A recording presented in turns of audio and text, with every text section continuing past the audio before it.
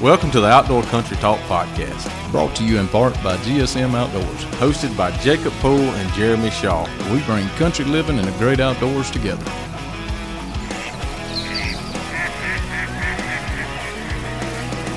Welcome back to another episode of Outdoor Country Talk. Beamer and Poole, what's happening, fellas? Poole, what's happening? Well, I know what's going on in your world. I guess we can discuss that a little bit this morning. Beamer, you had knee surgery yesterday. I did. The wonderful COVID postponed it from February till now. And in that time, I was able to not only tear the interior, the meniscus, but I was able to work on the ACL on the outside since I got to postpone it for 5 months and just kept going as hard as I could on it. Yeah, I like those pictures you sent, just like I knew exactly what I was looking at whenever you sent those to me. Well, when he got them, I was actually sitting down for lunch at the Mexican restaurant, so I felt obligated to share them around and let everybody know what I was looking at while I was trying to eat. So you was just asking somebody else if they knew what it was. You didn't have a clue what it was. Trust me, the crowd I have lunch with, no one else knew either. So yeah, it really wasn't anything to do with my knee.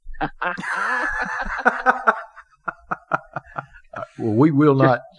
We're not going to share the photos, Beamer. Yeah, that won't be the caption on this podcast. Since we are, partnered or brought to you in part by GSM Outdoors, we will keep that. It's pretty interesting though to see what the knee looked like and then what it looked like when it was cleaned up. Yes, it did. That was a big difference in there, especially on what I could tell from it. Now, my wife can probably look at it being in the medical field and explain it a lot better this evening. But Beamer, what does that do? How long is this going to put you down? Is it going to mess you hunting up very much? Is it going to slow you not up? At all. No, I start physical therapy next Tuesday. I'm walking today without crutches. I was told to. I have not taken any narcotic pain meds for it. It's one of those things that I hope to be full blast in 2 to 3 weeks. I do have 2 surgeries coming up on my left arm that will not be near as fun. Now, I'm going to guess those are going to be after bow season? No, I don't think so. I don't think I can go that far. I had an ulnar nerve, which is your funny bone nerve. If you smack it really hard and your hand goes burning and, you feel like you're going to pass out when you hit your funny bone really hard. Well, it's no longer funny at that ulnar nerve tear. And what happened there was that was 24/7, 365 of my palm on fire. And I had to tie a strap around my forearm. I spent 4 surgeries last year, 5 times the emergency room.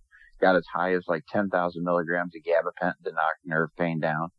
And finally had a doctor strip my ulnar nerve in my elbow, cut me about 7 or 8 inches long. And he got the pain to go away. He got movement back in there and he got the ulnar nerve fixed, but my hand is dead. And I mean dead. Like you could run an air nailer through it and I would watch it happen and laugh. Have you tried it? What's that? Have you tried it? Air nailing? No, not yet. Okay. But that's a good suggestion. I'll tell you all about it. I'm thinking that would go, insta famous right there. Something viral indeed. Yeah, it would definitely go wild. So it would probably bring your likes and shares and hits up. Yeah. Yeah, I always like buying friends and then doing pain to buy more. Yeah, so no, they've I've been to like 4 neurologists for it because my whole arm's numb now and my hand's numb. And if I don't watch and I'm left-handed and this is my left hand. So if I'm not watching what I'm doing with my hand, I don't know what I'm doing with it. So I drop a lot of coffee cups. When I'm typing, I think I'm typing an A and S or a shift, over here on the keyboard. And then I look down and I haven't touched any of them and I think I am. So, they're going in, they just did 3 MRAs, vascular with contrast. They're going to go in and fix my elbow. And then since my shoulder's been so busted up, they're going to go in and fix my shoulder and try to get the ulnar nerve release, because we've done the C6 and C7 on the back. We've done the carpal tunnel and ulnar release in the hand, and this big 7-inch stripping of my elbow. So once they get that done, I'm going to be back. I'm going to be ball time. It's time to play. It won't be long. Beamer's going to be a new man. I am. Bionic Man. Yeah. Dead. What is it, $5 million man? Wasn't that the old TV series? Yeah. Yeah, remember? Steve Austin. I don't remember that one.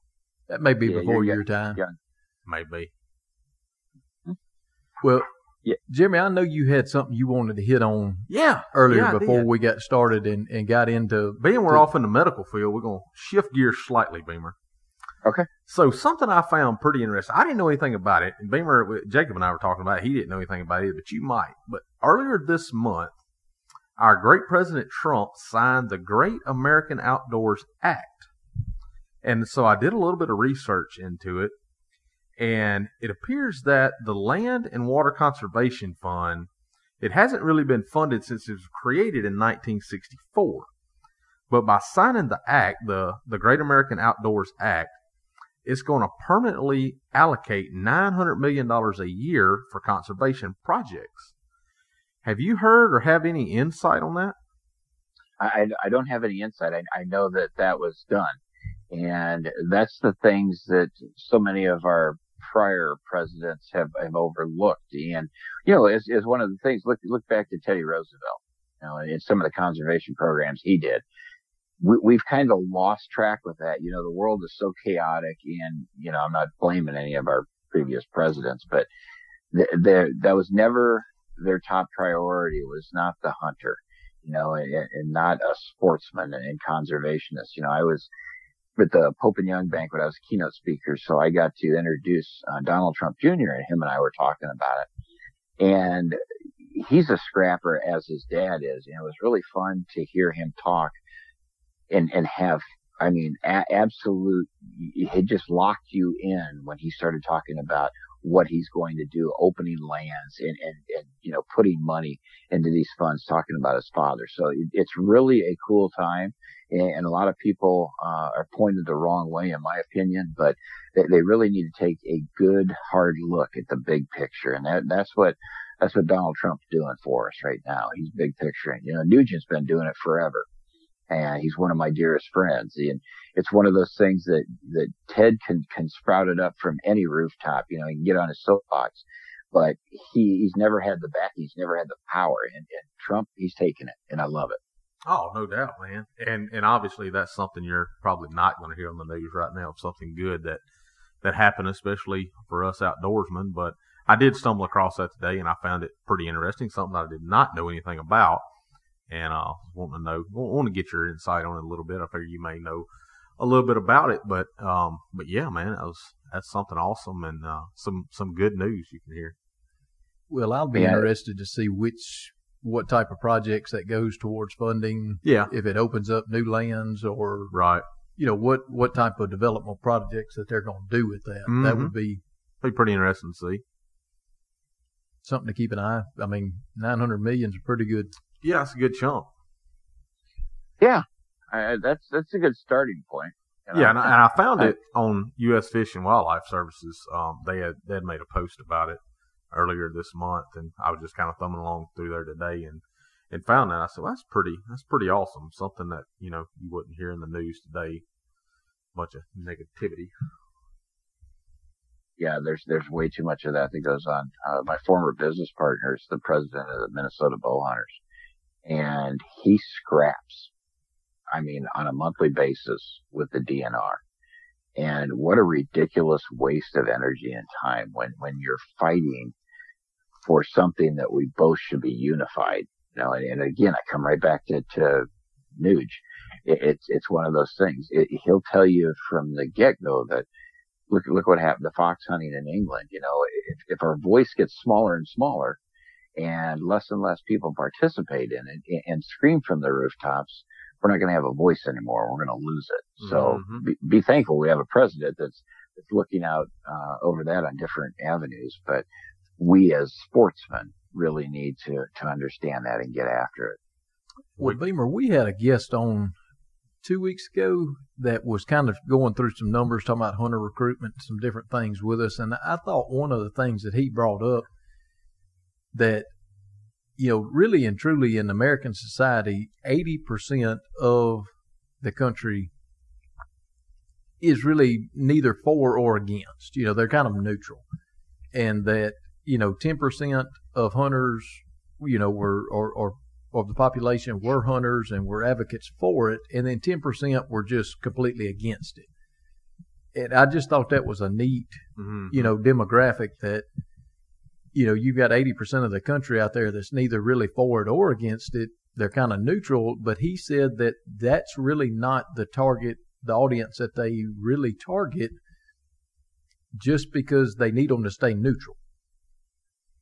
You're really going after the 10 that are into it, and you're trying to grow that 10 a little bit, but you really just don't. The main thing, I think, from their end of it, if I understood him right, was just not to make the masses go against you. Well, and I think that when he talks about that, hold on one second, my cough. I muted that. Did that work? Absolutely. Okay, good. That's probably how I should stay muted. But there is this great opportunity then. If what you're saying, and this guy's got his numbers straight, if 20% is going to be the demographic that basically is the voice, whether it be good or bad, we have such an opportunity to grow. And the thing that we have to be cognizant of is when we promote hunting and we promote our sportsmanship, that we do it in such a way that is acceptable by those neutral people, where you hope to suck a bunch in.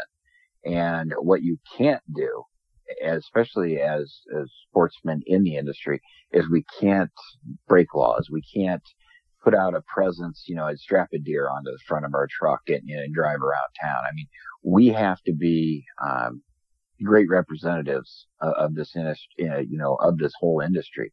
And with that, and a little bit of voice, you can pull some of those people over. So I don't know if his numbers are right. They probably are. But the scary thing is you don't want to lose any. Another point he had, getting into it deeper with him, it was he was talking about they do a lot of group studies where they will bring in people who, from all demographics, and, you always ask them, or people always ask you as a hunter, so, why do you love hunting? What is it that brings you on board? And he said, as hunters, we always talk about our heritage, our traditions. He said, but for people who have never hunted, they don't have that heritage. No. They don't have that tradition, and that's why they're neutral. Yeah, they just don't. So he said it's neat trying to come up with explanations for why you're passionate about what you're passionate about without using those terms, or how to explain those terms to someone who has never, when you and I say, well, it's a family tradition or it's a heritage, we know it's been passed on from generation to generation, from father, uncle, whoever, we grew up in it.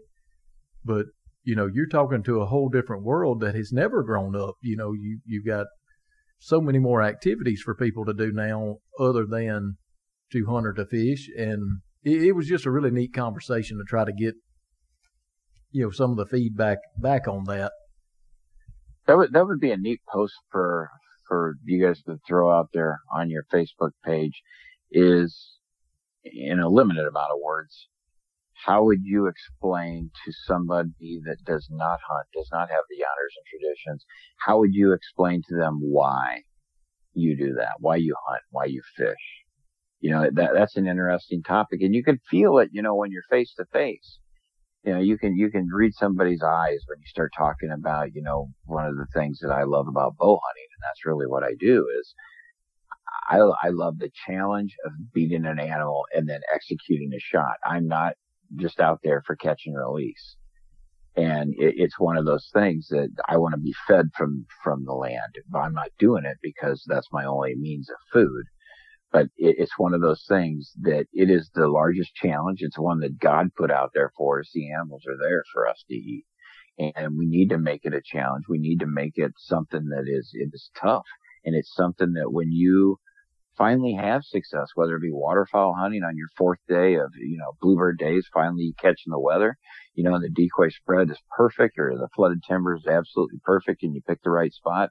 It's one of those where you take that success, and it's a feeling.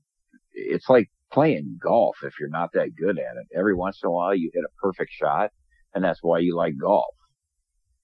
Most people can't play it like Jay Gregory can, scratch golf.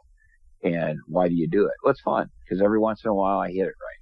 Well, every once in a while, when you put all the game together, you have success. And it might be you missed the deer, and that's still a success. It might be you had an encounter, and that's a success for you.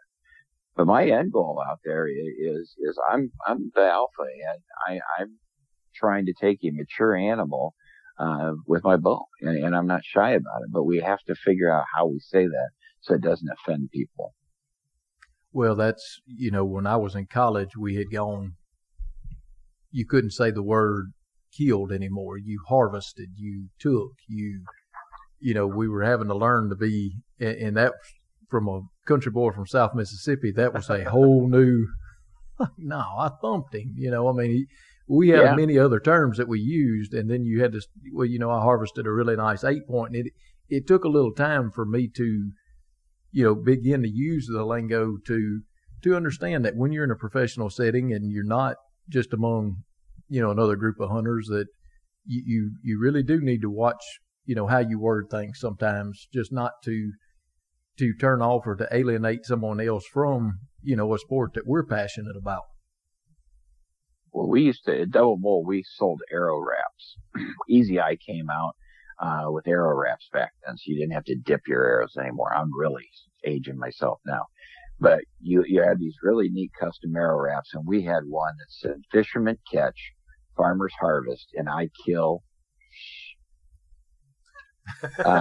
And that was, we probably sold 15,000 dozens of those, and they come in a pack, of a dozen or 13, for a dozen arrows. And I'm not kidding you. That had our little logo on it, had a bunch of arrows in the ground. I remember it's a cool looking arrow wrap, but it was Fisherman Catch and Farmers Harvest, and I Kill. But that's that mentality of talking to that group, you're not showing arrow wraps to non-hunters. Mm-hmm. They would have no interest in it. But I that harvest word is really tough for me too. I don't like it. I like the word I've taken. Well, that's me. I've used both over the years, and especially like since we started the podcast, somebody will ask me, well, did you get a turkey? Yes, I got, I was able to take or able to get 3 turkeys, and sometimes I throw the word harvest out. But, most of the people that follow our podcast or follow our social media page, they're hunters. Yeah. Whether they're big time in it or, just weekend warriors or whatever. So your demographic. It's just when we're out in public settings, you kind of have to watch what you do. And now so much with social media, you take that same arrow that y'all had such success with back then and post it up now, and you're going to get as many likes and as many dislikes if there was a dislike button on it, as anything else. So, yeah, everything's gone to keyboard strength. There was beer muscles when we were in college. That was the drunk buddy that wanted to fight everybody. 10 foot tall and bulletproof, baby. Now you got the keyboard strength. That's the person that will never look you in the face and say anything, but they will just bully you, chime on you, chew you up because they can sit behind their keyboard, and that's where they get all this leverage on people. And that's something wrong with society, especially for our children. Well, and to go along with that, and I'm not sure if it's something we really need to touch on here or not, but you go to any hunting page, hunting forums and different things, it seems like sometimes we bash each other worse than outside groups. Mm-hmm.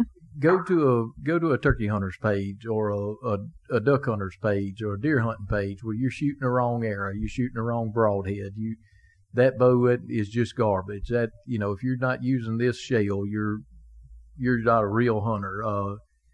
Whether you use a rifle to kill a deer or a bow or a spear, whatever floats your boat, it seems like Why did you kill a 2-year-old turkey? Yeah, why did you kill that 2? Well, I didn't ask him his age before I shot him. I knew good he was going to taste good with bacon and jalapeno. I've never asked a dove either, but that season's about to open up, and I promise I've bought enough bacon in the last week or two. We're at least hopeful. You're getting ready to wrap some stuff. Oh, yes, sir. The jars of jalapeno and the bacon. I'm not a big cream cheese. My wife likes the cream cheese, but I'll wrap them with double jalapenos and a good slathering of bacon, and when the bacon's crisp, it's right. So, just now, how much is a slather? Are you harvesting doves? Are you guys ready to just pound them? We're trying to get to 15, boss. Whatever it takes to get there. That's right. Schlock. And if my dog is picking them up, I'm trying to get my 15 because sometimes we come back with other people's birds, and that makes for interesting conversations in the field. So I had one a couple of years ago. The game warden was actually hunting with us. He was off duty, and I knew she had picked up several of his birds, and I called a timeout during the hunt and said, "Hey, look, just for the record, these are not all mine. 6 or 7 of these are yours. Come get them real quick before somebody else walks up and I'm over the limit with you sitting on the hill, 40 yards from me."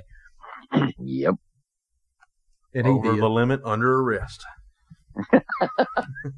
Shame on you. I was still within mine. What you do when they come for you? Yeah. Beamer, singing is not your forte, is it? There's not a lot of things that are my forte. I have the face for radio. I have a body for a wheelchair, and luckiest man alive. Singing career ended with my band Tone Deaf. The Tone Deaf band. That would probably actually take off nowadays. Mm-hmm. Probably so.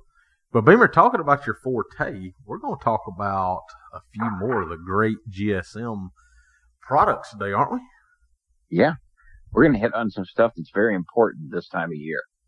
And it's stuff that most people may or may not take for granted, but it is different ways of holding your trail camera. And we've got, I think, 11 or 12 different mounting apparatus just in the Hunting Made Easy. So if you're listening to this, you go on to hmeproducts.com, huntingmadeeasyproducts.com, and go to their accessories and take a look at all the different ways you can mount a camera. What's I think Jacob and I were talking about it, the T-post holder. Yeah. You really, it's one of those things that here is a way of locking your camera onto a fence post and having that camera in that right spot. Because we've all looked around and here's this crossing, or they're cutting under a fence and there's not a tree around, so you're sitting there, you're going, well, I could take one of these posts and I could stick it up there out in the field, or I can use this new T-post trail camera holder and be golden here. And it's got a 3-way thumb screw. So you're going to be able to twist and turn this any which way you want. So that's just one of them.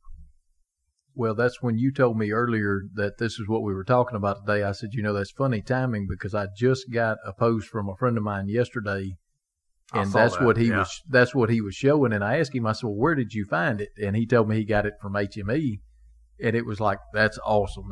That's our topic for tomorrow. So, I can see where that application will come in so handy with so many different hunters, because a lot of times you don't have a tree right where you need it, or don't have a post, something you can strap a camera to. So, you take a T-post driver and a T-post and go put it right where you want it at the right distance that you want it. And well, most of the time your neighbor probably has a T-post right on the property line. Yep. You can hang one there. And that's really it. I've never put done my that. camera here.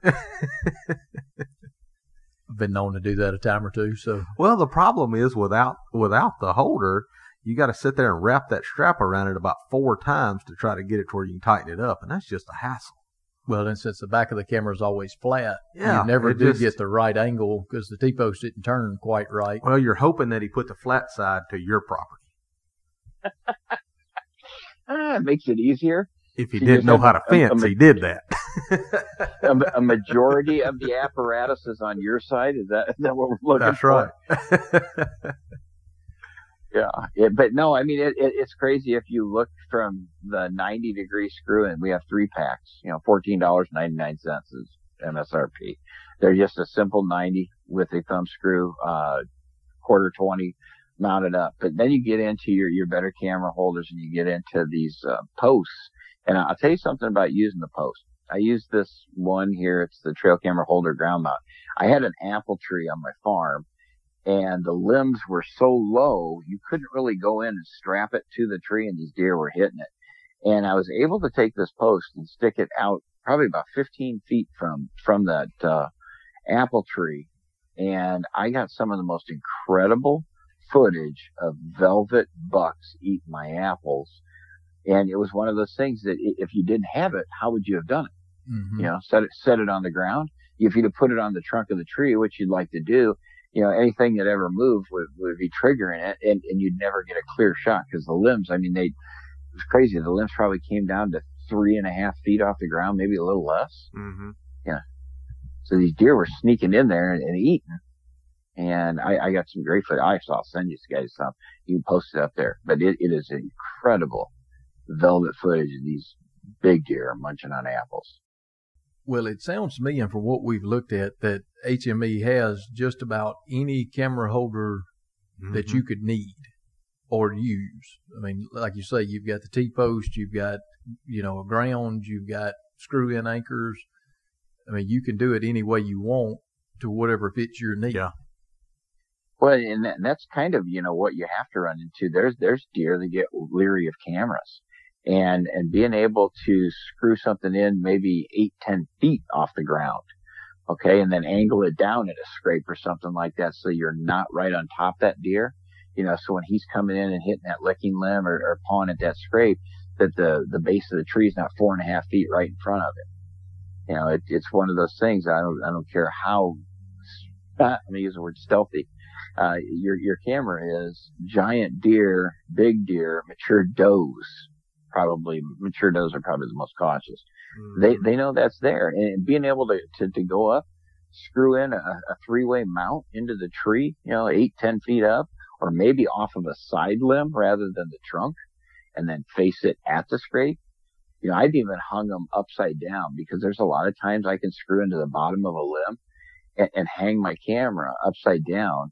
And with some of our adjustment, you have it's almost like a tripod fluid head on these things. It's not fluid, but it's a nylon washer system. But you can loosen it up and point it at the right direction, and then it's great because then you're out on a limb, coming back pointing at a scrape, and you're coming back pointing at a licking branch, and you're not right there in that deer's face. I know the ones that I like are the screw in, and I know GSM has some great cameras out there that they sell. But will that'll fit most any brand trail camera, right? Yeah, that's the quarter 20 mount. That's the common denominator of all cameras, and actually, even like your mini HD cameras and so on and so forth, like your recorder, your little camcorders, they're all quarter 20. And the neat thing is they have nylon washer with a thumb screw. So if your camera bottoms out, at 3 revolutions onto the screw, you take that thumb screw and take it all the way up to it. So now it's taut right there. Right. And that's what you want. Yeah. And so it'll fit all the cameras, because some of them have deeper brass bushings in them, so you can screw them down farther into it, but it'll adapt to any of them. One of the products that we do have though is the strap-on one that uses a ratchet strap. And a lot of people, might be questioning that, but up here on public land, and we have hundreds of thousands of acres in Wisconsin, you're not allowed to screw anything into the tree. Okay. Right. So if you want to capture something on a trail that you find, and I know cameras get stolen off public land, but if your landowner doesn't want you to mar up any trees, it's a pretty neat way of doing it. And it's not just like strapping the camera onto it. It's strapping this actual tripod system that has a leveling arm and everything that gives you that 3-plane, that XYZ axis ability to point that camera in any direction you want without screwing it into a tree. So it has its own ratchet on there. It's not just the pull cam lock type. It's an actual ratchet where you can tighten it up. Right. Yeah. That's pretty convenient. I've had several cameras. I don't know if it's the heat and moisture or whatever, come back and it's done slid down the tree, some, or turned around for maybe a coon and went up the tree or something like that. Your camera's turned all the way around because you just couldn't physically tighten it up enough. That's a pretty convenient feature.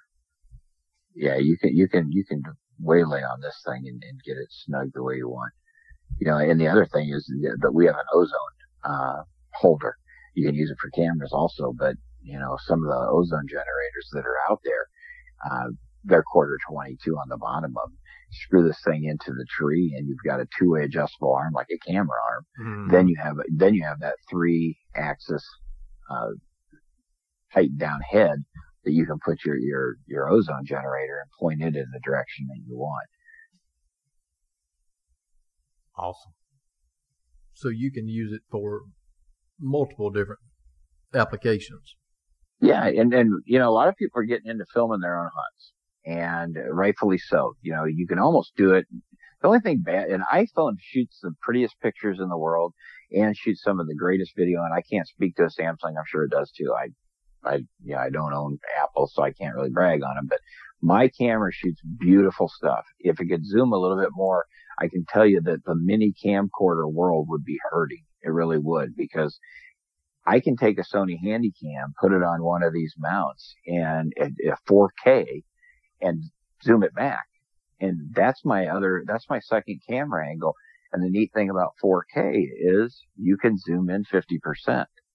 So you can pan left to right with a stagnant camera sitting there. I can make it look like it's on a fluid head tripod, and I can zoom in. So you're going to capture everything because you're going to be backed up. So that's one of the things that people are getting into filming it. And we've got two different ones. We have an HME that has a camera holder, really economical one. Then in the Muddy line, we have a really nice camera arm that is smaller and compact that is perfect for these handy cams. Perfect for these little like NX80 Sonys like what I've got. It's a full production camera, but they're in the smaller housings.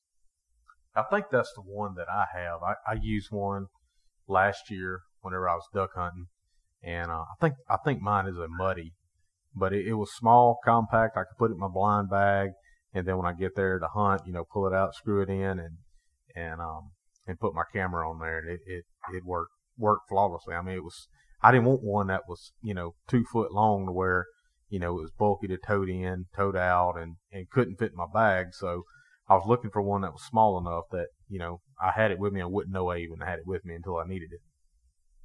Yeah, it's some of those camera arms, especially from the days gone past. When I was in the industry, we had giant production cameras. I mean, that weighed like 15, 18 pounds, and you put them on your shoulder and here's this eyepiece, and then you got 2 foot of lens out in front of you.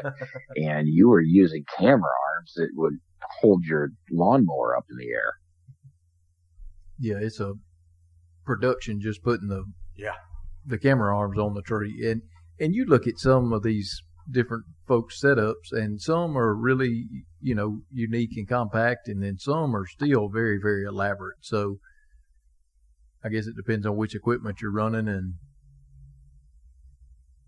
whatever you prefer, whether you hunt a stand regular, a lot of times we move around from stand to stand all the time, or blind to blind, whether we're duck hunting or deer hunting, and something that's easy to move, something that's compact and easy to transport and quick to assemble. Yeah, that was the thing I liked more with mine. Especially if you're in a duck hunting, because you're in water. Yeah, you really don't want any mishaps. No. They get expensive real quick. And I guess if you're 15 foot up a tree, they get expensive also. But yeah, there's been a lot of cameras. It doesn't take but a good range and just catch some electronics in the wrong way, and it'll stop it. Especially cold weather. My wife and I were hunting the farm. It was January 3rd. It was like 28 below zero. And that's the standing temp, and the deer were coming out. Now that's Celsius or Fahrenheit? We were in a blind. We had a heater in there. It was livable, but with these deer were just hammering my soybeans. Well, we left like 3 or 4 acres of them, and here they come, the whole string of them. And we were waiting for that buck, and I'm filming, and I think it was a larger Sony. I can't remember nomenclature on it, but I went to zoom and it started making this clunking noise, and my lens motor, believe it or not, there's a motor in there that drives your lens. It froze up and broke because it was so cold in there. And you sit there and you go, that was a very expensive hunt. It was like $2,500 to have that fixed. And we never got to shoot anything because, well, the clunking noise, it wouldn't stop clunking. It was trying to get, gear engaged, and it really sounded like a transmission going bad. And you're sitting there in the blind nice and quiet, and all these deer out, and you got this clunk, clunk, clunk, clunk, clunk, clunk, clunk, and it wouldn't stop. It was almost like my MRI machines that I'm getting so familiar with. Yeah, that's about the time you yank the battery out the back and try to make it go dead as fast as you can.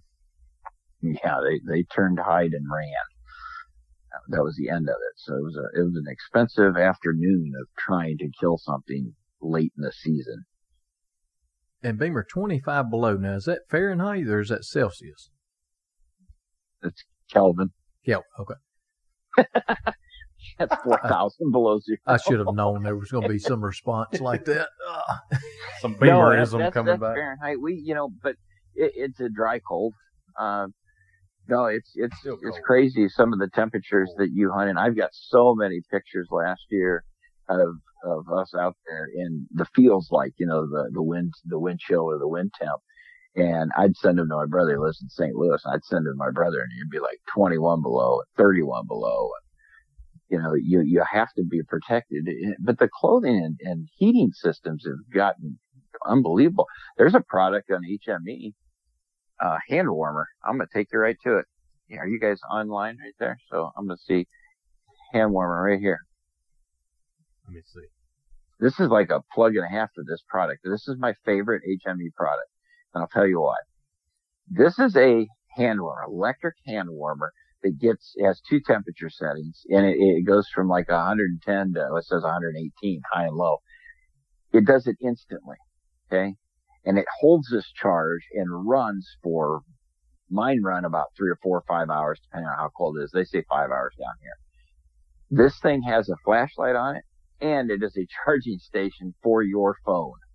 So not only is this thing, you take one of those hand warmer muffs, that you strap on that sits in front of you. Mm-hmm. And I don't like wearing gloves. I don't care how cold it is. I do not like having gloves on my hand, other than my bow hand having a little like mesh jersey glove, but my fingers are open. And I put my hands in this hand warmer muff with this thing in there. My hands are toasty warm. And then if you're screwing around playing Angry Birds or whatever on your phone, or challenging your kid to something out in the blind or whatever, and your phone starts getting low, you plug it in and charge your phone off of this. Seriously, if you were ever to think of a great early Christmas present for the love of your life, male or female, coming into the fall season, get them these. These hand warmers are incredible. I seriously, it's my favorite HME product. I'm gonna have to get one. That's a pretty cool little deal. They're dynamite. How long does it last? He said 5 hours. 5 hours? This says 5 hours. When I'm using a hand warmer, it's standing temp might be -3 to whatever, feels like -15 to -30. It's cold when I'm using one of these. So I can promise you my runtime might be a little bit different, but man, it goes and goes and goes. You think about the last time, it was so cold you couldn't see straight that you were out there for, 5-6 hours needing a hand warmer, Think about, needing to charge your phone. There, you sit. What's that? I said, or just needing to charge your phone.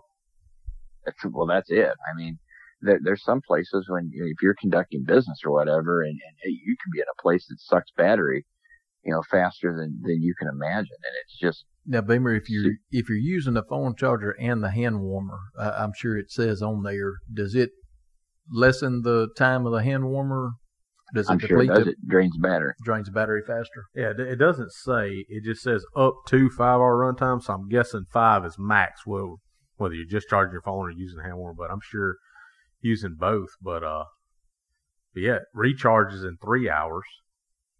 Well, the neat thing about this is it heats up instantly. You remember the butane ones that we had that had the red felt bags? You fill them with butane, you light it, and you put them in there. Jeremy, you might not. Jacob, do you remember those? I can't. No, remember I do not remember anything that we lit.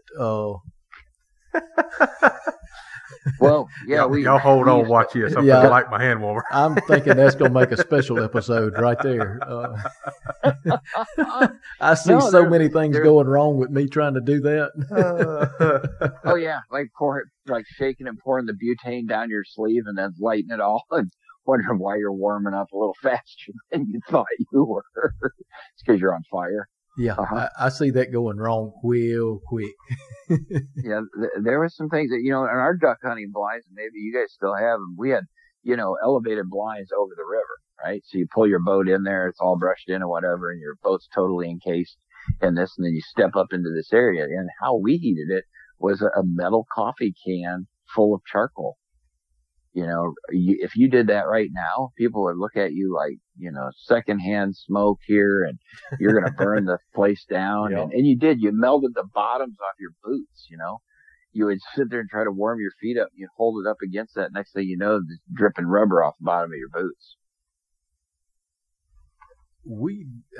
Usually we just use little propane heaters, but I may not be quite... us down here in the South, we don't get quite the same cold y'all do where we need a charcoal in a coffee can. Yeah, well, I'm a lot older. We didn't have propane heaters back then. we had charcoal. Y'all did have charcoal. Yeah, your grill, it wasn't until I was about 14 that my grill actually had a bottle of propane that you hooked on and hit a button. There was a name called Weber. And you threw charcoal in it, and you heated it up. And then you said, hey, that would be a brilliant idea to take out the duck blind with you. So you'd take a metal coffee can. You can still get metal coffee cans. Well, Beamer, on more than one occasion with us hunting public land, we have gone to the bank, go and reserve your spot real quick, and you leave one poor soul there while 3 or 4 of you go over on the bank and start a fire. Or, I know several years ago I bought one of the little buddy heaters, and kind of got laughed at as I was toting it in. It was really cold that morning, and it wasn't very long after I cranked it up. I had pulled gloves off, face mask off, and opened my jacket up. And I noticed real quick I had 3 or 4 more that were snuggled around there pretty close too. Yeah. And that is the greatest invention with that oxygen monitor on those things. That's fantastic. Well, I was just, when you go from getting made fun of to everybody joins in. It's not a bad idea, Pooh. That's all right. You showed them something. Everybody's got to step out of the box, but those heaters, I've got a funny story about that heater and a giant deer. That Mr. Buddy heater. Lay it on us. All right. I took a gentleman out with me to film. He's 74 years old, a great friend of mine. And this is probably 8-10 years ago. And we had a blind set up on a soybean field, and it was late season. It was brutally cold. It was like 7 below standing temp, and the wind was blowing. It was probably 20 below wind chill. And I had him a body heater suit, a black one that I had them make for inside the blind. So Irv is in this black body heater suit. I'm bundled up, and we're wearing Iditarod boots. Both of us are wearing Jeff King Sorels. They're minus 150 whatever before they do damage to your feet. And we're bundled up, and I've got this Mr. Buddy heater, and it's running high in the blind. And Irv is sticking it out. God love him. I mean, he's a tough old fart, and he's sticking with it. I got him there, and you touch the camera to go film something, and man, your hand just freezes. Okay, it's metal grip, metal, carbon rods or whatever. It's just cold. So we're doing this, and all of a sudden, the buck that I'm after, he shows up about 150 yards down, pops out of the woods at about 3 o'clock in the afternoon. And a couple does come out with him. The does start feeding towards me. So this buddy heater's running and running and running. All of a sudden, it starts sputtering. Like a motor that just ran out of gas. Mm-hmm. And I'm sitting there, and Irv goes, "Can you change the propane?" And I'm thinking, well, now I've got to get down, unscrew this propane bottle, because you got to hang on to metal. Okay, it is so cold that you touch metal, and like I said, I don't wear gloves except for a jersey on my bow hand. So I'm screwing this bottle off, this one that is sputtering. and I set it down and I screw the new one on, and I'm trying to hit that click button, you know, that it fires it up. It sounds like you smacking a, you know, Hollywood stick together, you know, to mark your film. It's so loud. But the bottle that sputtered wasn't empty. And it's sitting down there on the bottom of the blind. It starts going. It's hissing.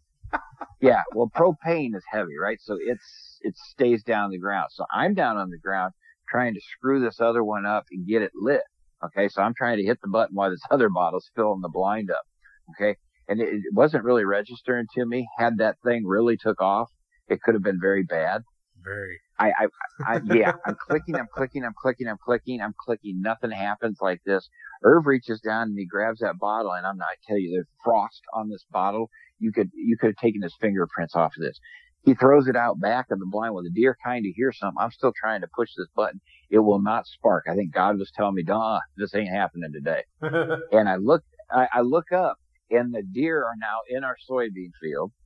I am off my chair. I'm down in the front of the blind. The whole bottom of this blind is just immersed in propane odor. And I mean, it's like coughing and choking you. Poor Irv, here's this, I think he was 74 at the time. He's over here. He has no heater now. He's got his hand on the tripod trying to film this deer. We made enough racket anyhow. We spooked him out of the field, and I never got an opportunity to. But I just remember I'm pushing the starter ignite button on the buddy heater, and I just kept hitting it and hitting it. And that whole bottom of that blind, you know, a 5 foot by 5 foot structure, you know, 25 foot square foot on the floor of the blind, it had been filled to like 8 inches deep of propane. And I'm pretty certain the deer would have left the field if it would have caught. You would have probably left the blind. It sounded like the blind would have taken off on its own. It'd be like one of those water heater stories you hear about that goes through the basement up through the roof. Rocket Man. You may have had not enough oxygen in there for it to light. Well, it hurt I didn't realize how bad it hurt my lungs. I was coughing the whole way home. Oh, I bet. And it was terrible because I was down, you know, the blinds aren't, you know, that big. So if you get down off of it, you're up front. You're right there up front. And I couldn't really move. You can't pop up and down, you know, I'm right there in the window. And these deer were standing right where they're supposed to be. And I got a bottle just leaking down there, just filling the bottom of it up. Well, Beamer, all I'm going to say is you were probably a lot nicer than I am, because had the deer been close enough for us to be able to do something, I may have just had to say, suck it up, Buttercup, we'll get warm in a minute. Yeah, I can't kill anything off film. It doesn't do me any good. So I've had a lot of squandered opportunities that you sit there and you go, really? Well, really? You can't shoot him? That's the conversation that we've had a lot on here, especially talking with people who film like yourself. If it comes down to me getting the footage or me taking the shot is going to be taken. That's the reason you don't see a lot of footage from us. So if I'm filming you, that's a whole different story. But, you know, the first time I took it and tried to film a duck hunt, I have great footage of the ducks circling and we're calling and working them. And when it came down to shoot time, when it was take 'em time, the camera got sat down. Oh, no doubt. You hear lots of shots, and then you get a picture of things floating on the water. Yep. And it's like, I missed the real. You got to do one of the two. Either you're gonna film or you're gonna shoot. One of the two. Yep. And that's like turkey hunting or deer hunting also. If it comes down to, okay, well, the camera's not quite on him, but you've got the perfect angle and the perfect shot, you know, we'll take pictures after. Yeah, we'll get a video of the story. Yeah, we'll talk about it after. The documentary. Yes. Mm-hmm. We'll tell you what happened. Mm-hmm. Well, and that's you know, that's one of those things, and it's crazy. For 27 years, I haven't shot anything off film, and it's one of those things that you feel like you're sinning just filming yourself instead of having a camera person with you. Now with these 4K cameras, you can, you know, lock them all wide. You can do whatever your cameraman can do for the most part. And you sit there and it feels sinful. It feels like, is it really that good of footage? Because one of the things, the difference is when you film and you do it really well, and I'll point out like the Drurys or Heartland bow hunters or, you know, wild outdoors, you're zooming in on at times on a turkey's eyeball. you're zooming in on a deer's whiskers blowing, steam out of his mouth on a cold day. And you just can't capture that by yourself zoomed back up in a tree or in a blind zoomed back. You just can't, and you can't move around, and it just feels sinful not to have that cameraman with you. And it's one of those things that I don't really think that I could shoot a deer that's not being filmed. It's been so much of my life that if somebody said, tell you what, quit filming, go out there, take a tree stand, not a ground blind, take a tree stand, hang it wherever you want, and kill whatever you want, I would feel guilty.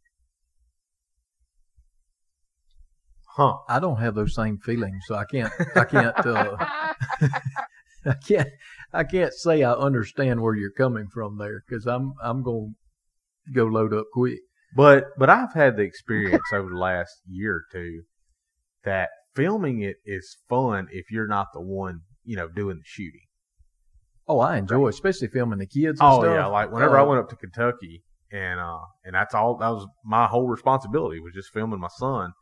And I mean, that was great. I mean, that was almost, obviously I was going to enjoy the moment because, he was going to get to kill his first deer and I was going to get it on film. But, just sitting there trying to get the best footage of a deer walking in, zoom in, like you say, Beamer, trying to get the, the breath of the deer and all that kind of good stuff. And, then trying to still be, stealthy at the same time of, trying to get the camera move with a deer, 15 yards in front of you. And I mean, it's a challenge in itself. It's just something really fun. But my duck hunting, it just didn't turn out so well because I couldn't leave the gun hanging right there to get the footage. I couldn't. You have to commit, and that's a hard commitment. I couldn't make myself do it. Well, Beamer, look, we're running down to the end of this. Now, we've ended each one of these shows with "I'm the luckiest man alive" stories. Do you have a segment here today? Yeah, I can think he just brought it out with not blowing, not sending the hunting stand up into the treetop. No, I got a good one that I did, and I've always been a little off kilter, and I think it's because I'm left-handed.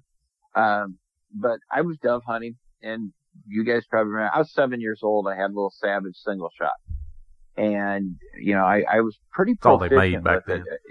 It's 7. And I had the old hammer, you had to pull a hammer back.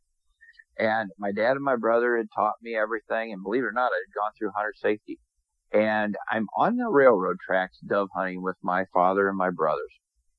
And off of this rail crossing over a bridge, an overpass where the trains go over the river, there is this giant dead tree. And it comes up alongside the railroad bridge, and it's about 8 feet away from the bridge. Okay. And it's dead, and it's one of those things that's got that slick old dead wood look to it, but a bunch of good branches on it. Mm-hmm. I'm sitting there, I'm probably 15, 18, 20 feet in the air. I don't know how high it was, when I look back, it feels like 60, but then it didn't bother me. Now, I'm 7 years old. And what we used to have to do is my dad would run over and grab me when the train was coming, and we would get off the tracks, just be smart. You'd see it coming from a mile off, so you had a little time. Great move. Yeah, so I was sitting there one day, and doves weren't flying. It was early. It was about 4 o'clock, and they like to fly right before dark. And my brothers are on both sides of the end of the bridge, and my dad is about 25 yards away from me on the bridge. And I turn around and I'm looking at this tree. I'm looking at this tree, and I'm looking at this tree, and I just decide I'm going to set my gun down. I'm going to jump, and I'm going to catch this tree, and I'm going to show my dad and my brothers I'm not scared of anything. I did. I'm not lying to you. I leapt from the bridge and jumped to this tree. Like I said, it might have been 14, 16, 18, 20 feet. I don't know. It was high, and if I look back on it, it's unbelievable that I pulled this stunt. My father turns around. I hadn't said anything. I'm on the tree now. Okay. I'm on the tree, standing on little broke off limbs, and I'm, hanging in this tree like a monkey. And my dad turns around and he's like, what in the, how did you get there? And I said, I just jumped. He's like, how you getting down? well, I really hadn't thought about that because as it got bigger, it was slicker. Okay. And the limbs ended and then it was over a creek. I remember I shimmied down as far as I could go, and my dad and my brothers are not down there to help me. It's going into the river, and it's like a creek. It's not a river. It's a creek. It's 1.5 feet deep. And I'm sitting there, and now I'm about 8-10 feet up in the air. And Dad's like, "What are you doing now, Brainiac?" I said, "I'm jumping." And I jumped down, and I looked back at this, and dead trees break. And, I probably only weighed 50, 60 pounds then, but limbs break. And I just, something in my head said, try it. Just do it. It wasn't like my brothers that normally, encourage me to run in the bathtub with soap and crack my chin open like we talked. I just looked at it and said, I'm going to jump. I'm going to jump off this railroad track bridge to that dead tree. And it almost makes my stomach turn thinking about it now, because I'm so busted up that I know some things didn't work quite as well as they should have. They were planned out. I'm seeing a lifelong pattern here is what I'm seeing. Yeah. So, and we just wonder why we talked about the first 5 minutes of the podcast.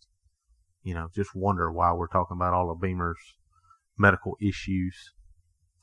Don't know how those transpired over the years. Now we know. That is, as Paul Harvey would say, that is the rest of the story. Oh, and I don't believe that's all the story either. There's probably plenty more to go with it. But we could just do a podcast of my stupidity. Well, Beamer, we'll save it for the next one. All right. All right, guys. We hope y'all enjoyed it. We sure did. Thanks for listening to this episode of Outdoor Country Talk. God bless. God bless. God bless. Yeah. Well, ain't nothing like a southern air, Lord, to make you feel alright. I got the windows down, I got the radio on.